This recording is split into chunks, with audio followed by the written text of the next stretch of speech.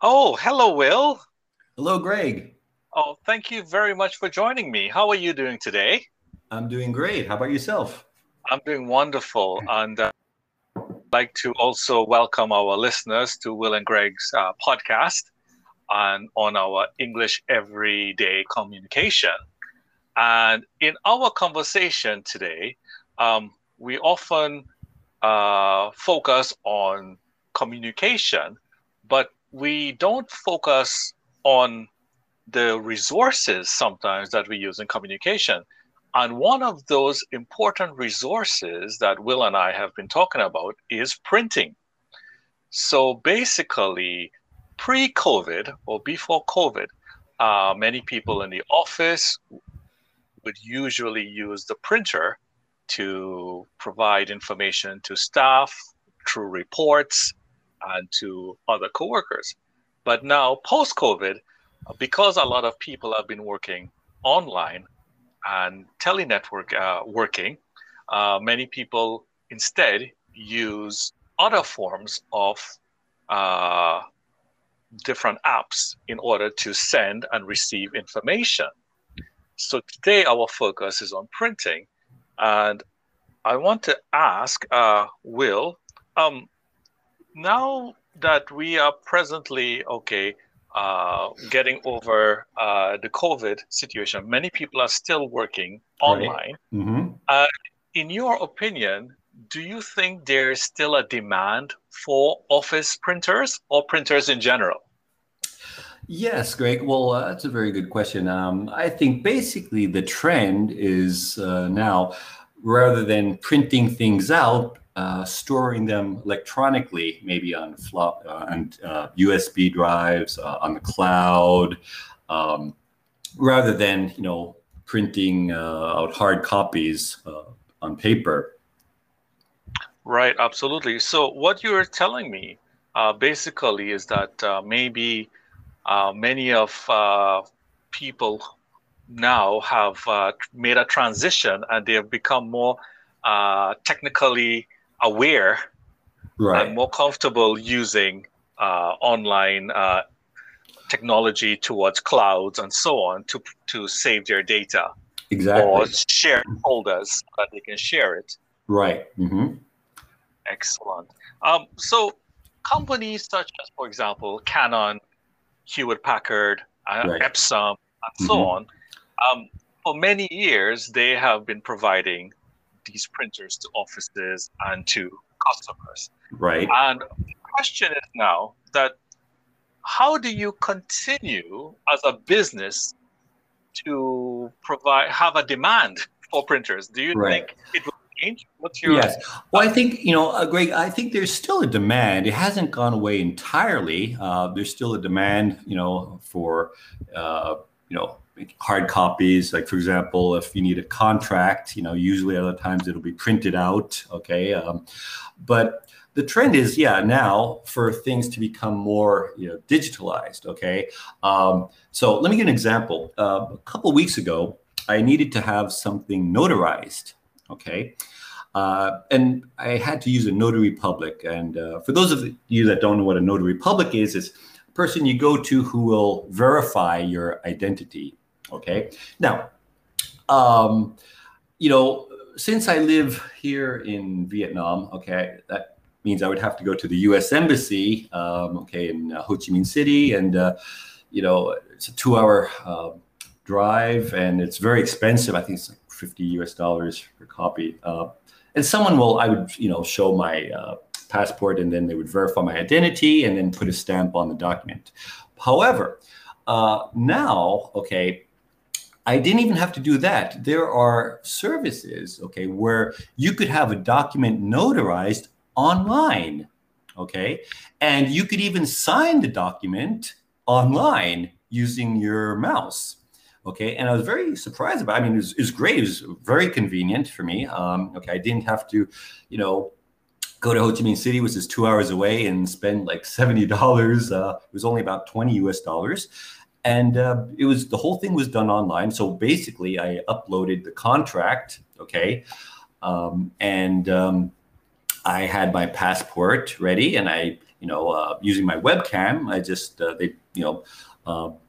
they saw, I think they also took I think I also uploaded a copy of my passport. But yeah, they verified my identity online without me having to go into a notary public and fill out paperwork.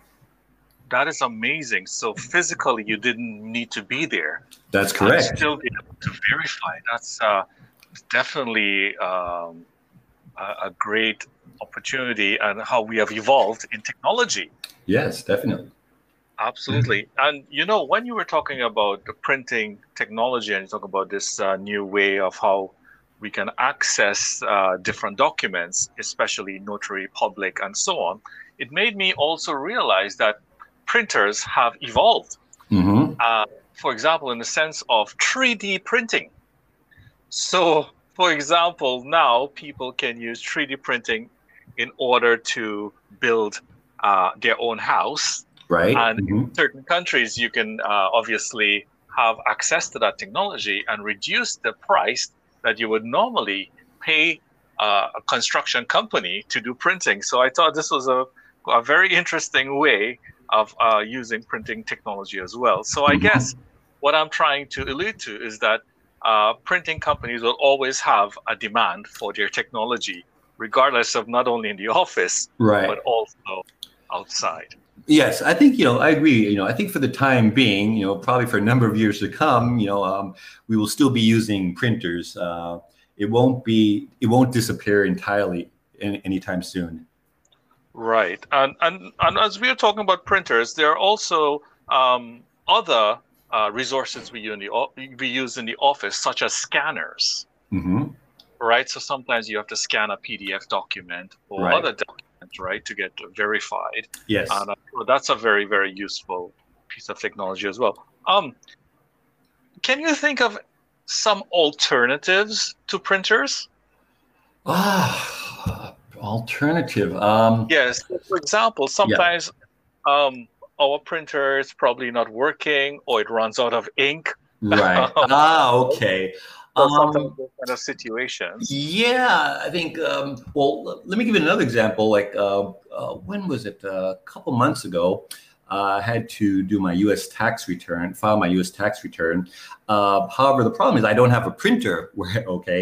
Here. So what I did was I put the document onto a USB flash drive, Mm-hmm. Right. And I went to a local printer, and printed it out there.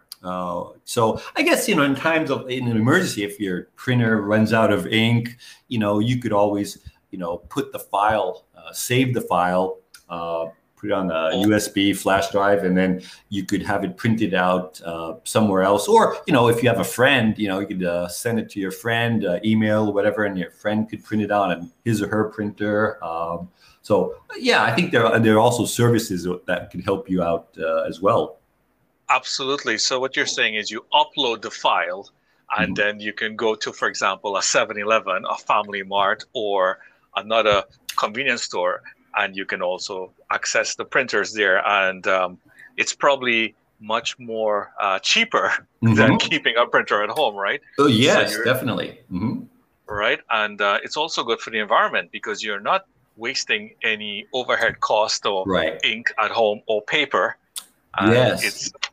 It seems much more economically feasible. Right. I know. And Greg, when I was in Japan, of course, I used to have a printer, and I remember every time, I'd go to buy ink, I would dread to go buy ink because it was so expensive. Just unbelievably. Absolutely. I mean, I would always just buy the black ink, instead of buying all the 5 packs of the other colors, because I read somewhere that like an ounce of ink is like more expensive than gold. You're correct. I read this article. Oh, you read the same thing. Champagne. Yeah. Or It's just unbelievable. I don't know why it's so expensive. I see there are different qualities of ink. So high quality may be used for shareholders meetings or for contracts, whereas there are low quality inks that you probably use internally. Right, right. That's true. And I also think that these ink companies, I think they're also, have close connections with the print companies that manufacture printers. Because if you notice, if you go to an electronics store, okay, Yes. you could get a printer really cheap, maybe like $30, $40, 3, 4, 5,000 yen, Okay, so basically the printers, they're basically giving it away. So I think how they're making their money up by selling you the ink. You're very correct, and I have a real story. A couple years ago, I purchased two HP computers, Hewlett Packard computers, and part of the deal was that they would offer me a free printer, a free HP printer, Okay. right?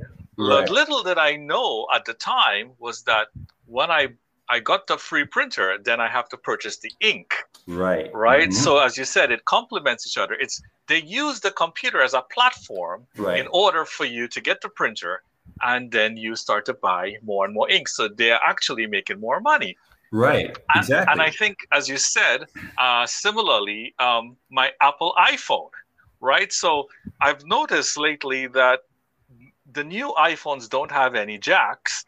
So basically, I have to buy new accessories in order to call people or to communicate. So what you're saying is that many products and many companies are using this similar business model. Right, right. Yes. And also I remember when I bought this one printer in Japan a couple of years ago, I went to the electronics store and I bought a generic pack of ink. Okay. And, yes. I put it into the printer and then I got this message saying that it wasn't the authorized ink from the manufacturer, and it rejected it. So basically, I had to buy the ink that the manufacturer put out.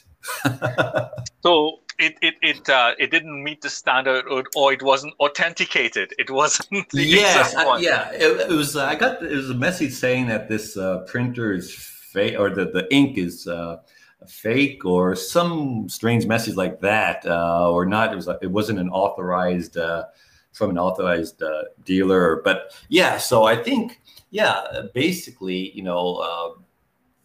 these manufacturers, they want you to, they'll give you a printer, but they want you to, whenever you need ink, go to them and buy, the ink from them exclusively. Yeah, absolutely. And as we speak about ink, I was also thinking about my headphones, the gadgets that we sometimes use. So, for example, certain headphones don't work in certain phones. So the jack does not. So you have to go and you have to purchase an adapter. Yes, that's true. So basically, you'll need to, in order to use your your device to the fullest capacity, you need to buy some extra stuff. Let me tell you an interesting story that I heard. Sure, please go ahead. So I remember hearing this from when I was in Japan. This one person who he used to go on business, is a business person. He used to go on business trips in Korea. And he told me, okay, in Korea, there's alcoholic drink called shochu. Okay, I'm sure you're quite familiar, shochu. That's with the green bottle. Yeah, the green bottle.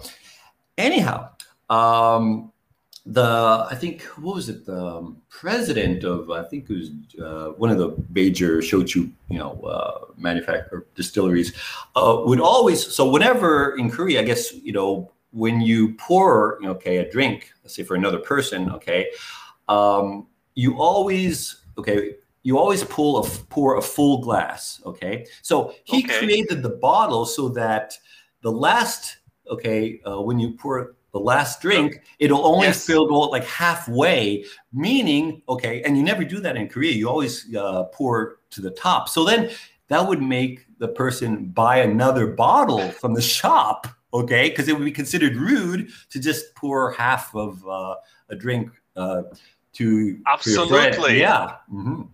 So then it kind of says that if you don't pour it, it's a probably bad manner, or they call it. Right. So what do they do? Okay, time to buy another bottle.